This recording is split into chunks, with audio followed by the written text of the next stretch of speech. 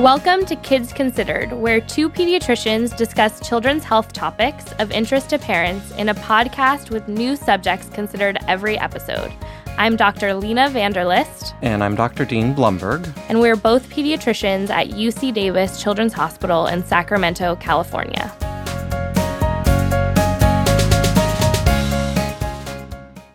Okay, Dr. Dean. So I think that we need to have another special episode because I have to admit, when I started seeing all the news about monkeypox, I just kind of emotionally shut down. Did that happen to you too? Yeah, it did. I thought, that's not going to affect us. I'm busy enough anyway. So that's going to be just some small little thing. Absolutely. And I was at my mental and emotional capacity for the pandemic. Initially, it sounded like this was not going to affect children and I could just totally push it out of my mind. And now it seems like cases are continuing to rise. There have been few, but some cases diagnosed in children. And a lot more parents are asking me about this. And I acknowledge now that I probably need to get some answers. And that's where you come in. Well, thanks. Yeah, it has been really interesting. The initial models when the outbreak first started suggested it would be a very short outbreak, but something's different about this, and this seems to have legs. It seems to have continuing transmission. Yeah, so let's just start off with what every parent actually wants to know, which is how worried do we really need to be about this as pediatricians and parents impacting children? Yeah, so the short answer is that people need to be a little bit worried, not a lot worried. Parents and pediatricians should be aware of monkeypox and just a little bit worried about it because we have seen pediatric cases. Cases may be transmitted to children, and there are some increased risks depending on the age of the child. Let's start by talking about what monkeypox is, where it came from, how it originated. Is it from a monkey? Why does it have this name? Yeah, so it's called monkeypox, and primates may be infected with monkeypox, but it's more common in certain rat species and squirrels. So there are many different animals may carry it, and it can be transmitted to humans from animals if they have close contact, or if the animals contaminate the bedding that people sleep in, so the linens, and then people sleep in that bed, then they have prolonged contact with the bedding, and it may be transmitted that way. Yikes. Like rats in your linens? That does not sound like something that we want. Exactly. Right. Okay. Well, let's say that we're now talking about human to human transmission. So how do we know monkeypox is spread primarily? Yeah. So the vast majority of cases are transmitted from prolonged skin-to-skin contact. It's not casual contact. It's people who really are very close with intimate contact. And so many of the cases that have been reported are men having sex with men. So that's going to be prolonged skin-to-skin contact. But it can also occur... I get that, but so is men having sex with women, right? That's exactly what confuses me. The prolonged skin-to-skin contact could be any intercourse. So why is this being seen primarily in homosexual men? Yeah, so it is within that community, but of course we do expect there to be more cases because some of these men will have sex with women, so there's going to be cases in women, and then there's going to be cases in families too, because if somebody in the household has monkeypox, then normal families are going to have prolonged skin-to-skin contact by hugging, by being together, by maybe co-sleeping. And then again, the bedding, the linens may be contaminated. And then that's that prolonged time when people are asleep in the bed and touching those contaminated linens. That's going to result in transmission of cases too. So that's going to result in the vast majority of cases. A very small number of cases may be transmitted via the respiratory route. That's been documented in the past, but that seems to be very uncommon. Okay. And just as a question, can this spread, let's say, to the linens before the rash actually appears? Yeah, I'm not aware of that. You can find it sort of contaminating different things, and it hasn't been detected in the throat, for example, of people who are otherwise asymptomatic. But I'm not aware of any data that shows that it can be transmitted that way or that it can be transmitted from people without skin lesions who are asymptomatic or pre-symptomatic. Okay, so I think you touched on this a little bit already, but what can people do to decrease the risk of getting monkeypox? Well, if you have a rash that's not diagnosed that might be monkeypox, then you should avoid having prolonged skin-to-skin contact with people. And the same is true if you see somebody who has a rash. You're going to want to avoid skin-to-skin contact with them unless you know what it is. If this is a person who has eczema or something else, then that's one thing. On the other hand, if it's this new rash and you don't know what it is, then it might be monkeypox and there might be a risk of transmission. And not only that, there's other things that are infectious that cause rashes that might be transmitted. So I think it's good practice that if somebody has a rash and you're not sure what it is, avoid skin-to-skin contact with them. Absolutely. And I have to say, I've had a lot of wonderful parents over the last month or so, like scheduling video visits with me to be like, what the heck is this rash? Is this monkeypox? Like, just concerned parents, obviously. And as we're all learning about this, and if your child has a rash that you haven't seen before, you can reach out to your healthcare provider too. And we can use our tools to kind of help you with that risk assessment and to see what it might be. But a little bit going off of that, what would the typical clinical rash look like for a child who was infected with monkeypox?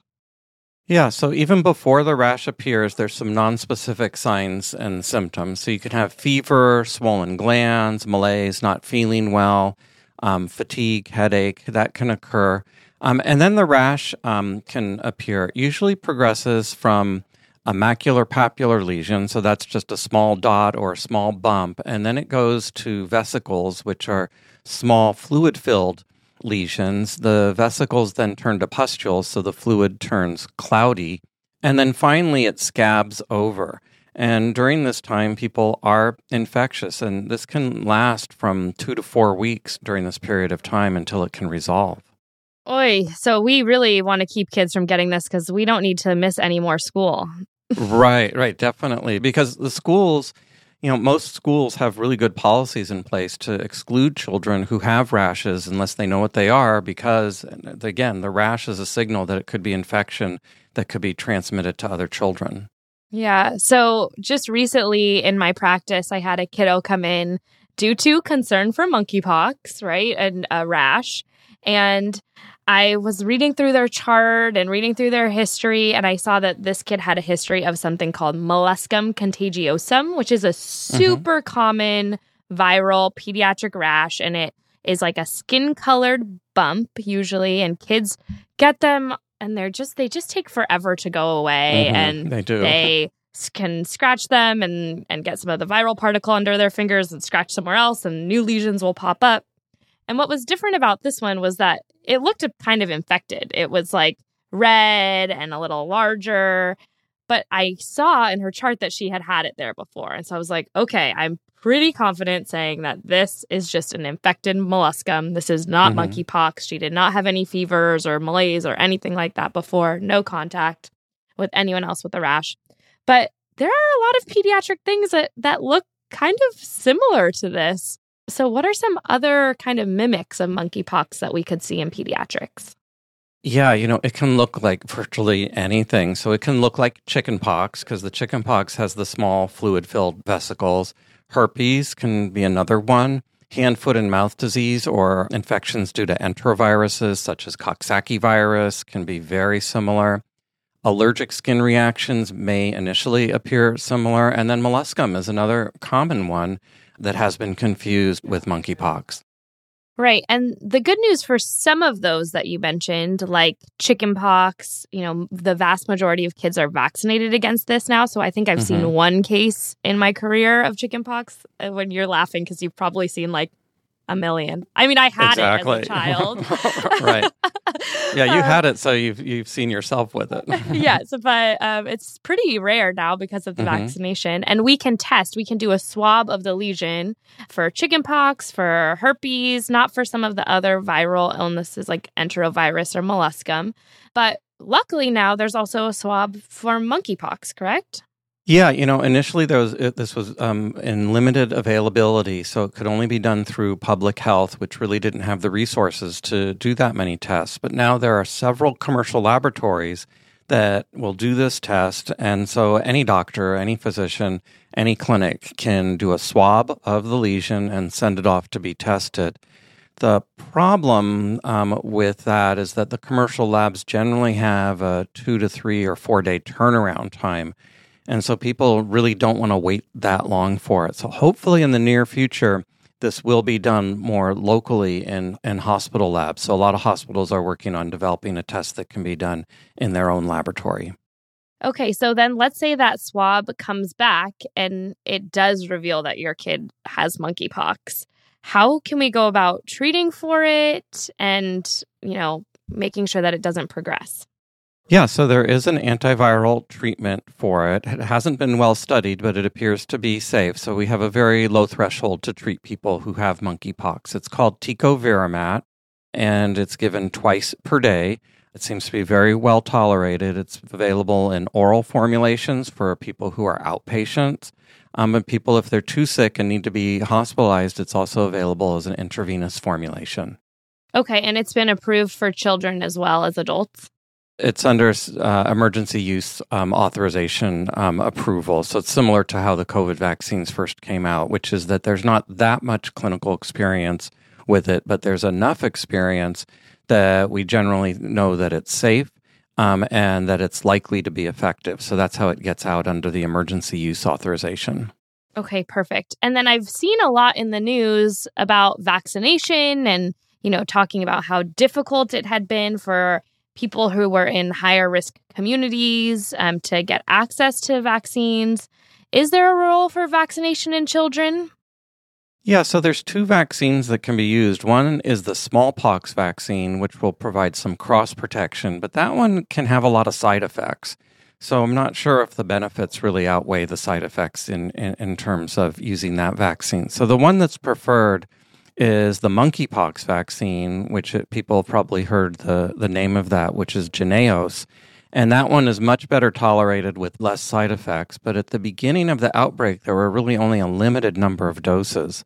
The manufacturer has really ramped up production, but there's still not enough to meet demand. And so it is being limited in terms of being administered to those who are at highest risk as determined by public health.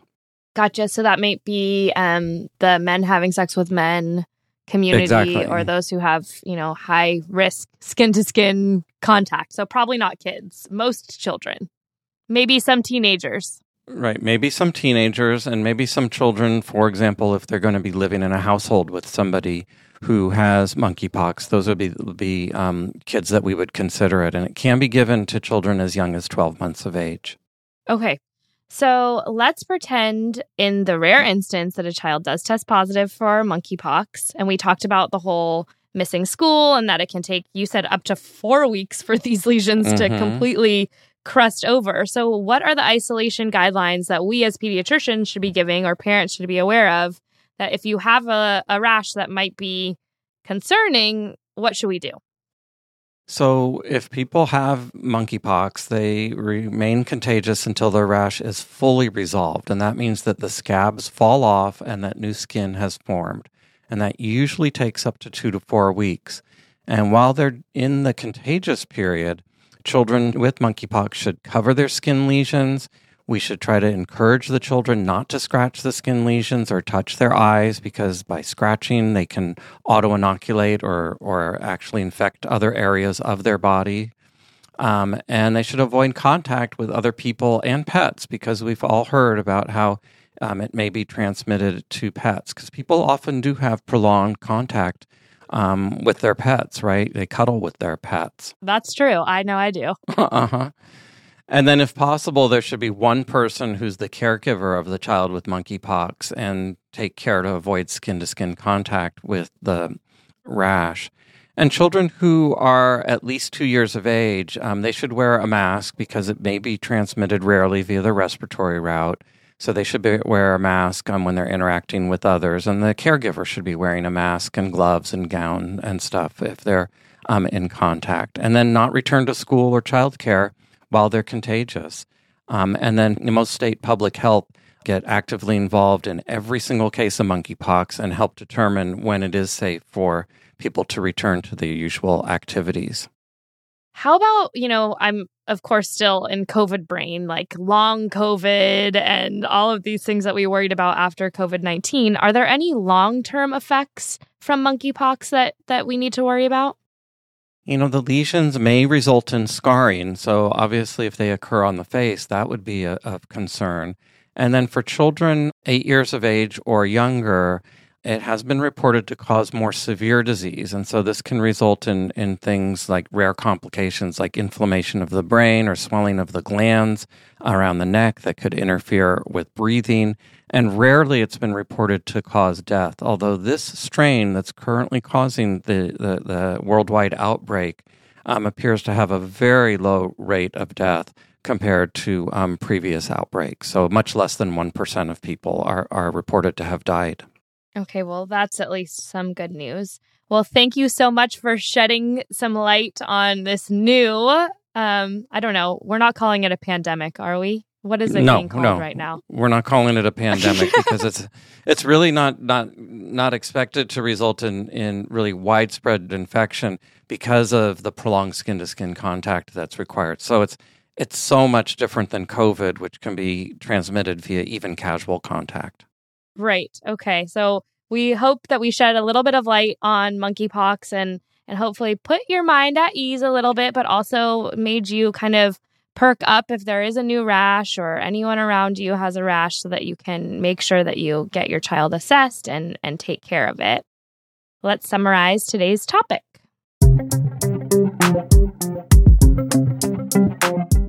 The current monkeypox outbreak is caused by a virus that is most likely transmitted by prolonged skin-to-skin contact. Right. The typical presentation is going to be a viral-like illness with fever, fatigue, maybe swollen lymph nodes. And then you'll see this rash pop up that starts as a little red dot and then may form into a vesicle that will rupture and blister over. This rash may be confused with many other childhood infections, but this may be diagnosed and confirmed as monkeypox by a simple swab test, swabbing the lesion and sending it out for testing. While we know that kids are much less likely to get infected, if they are, it's reasonable to talk with your healthcare provider and see if they may be a candidate for antiviral treatment. And in some cases, it may be appropriate for children or other family members to be vaccinated if they are at high risk for infection. If your child or someone you know does have monkeypox, it's important to remain in isolation away from others that you could expose through skin-to-skin contact until all of the lesions have completely healed and the scab has fallen off. And children 8 years of age and younger are particularly vulnerable to possible complications of monkeypox, so make sure that they are evaluated if you have any concerns. Do you have a joke today? Well, I do. Let's hear it. What did the bartender say when Ebola, COVID, and monkeypox walk into his bar? What? What is this? Some kind of sick joke? That wraps up this episode of Kids Considered. You can find more information on our website, kidsconsidered.ucdavis.edu. Follow us on Twitter @KidsConsidered. And Instagram @KidsConsidered. If you have feedback on this show or topics you would like us to discuss in the future, we would love to hear from you. Please call us. Our number is 916-915-3388. Or email us at kidsconsidered@gmail.com. Please rate us on iTunes or wherever you subscribe to your podcasts. Thank you for listening, and we hope you will join us for our next podcast. Kids Considered is sponsored by UC Davis Children's Hospital.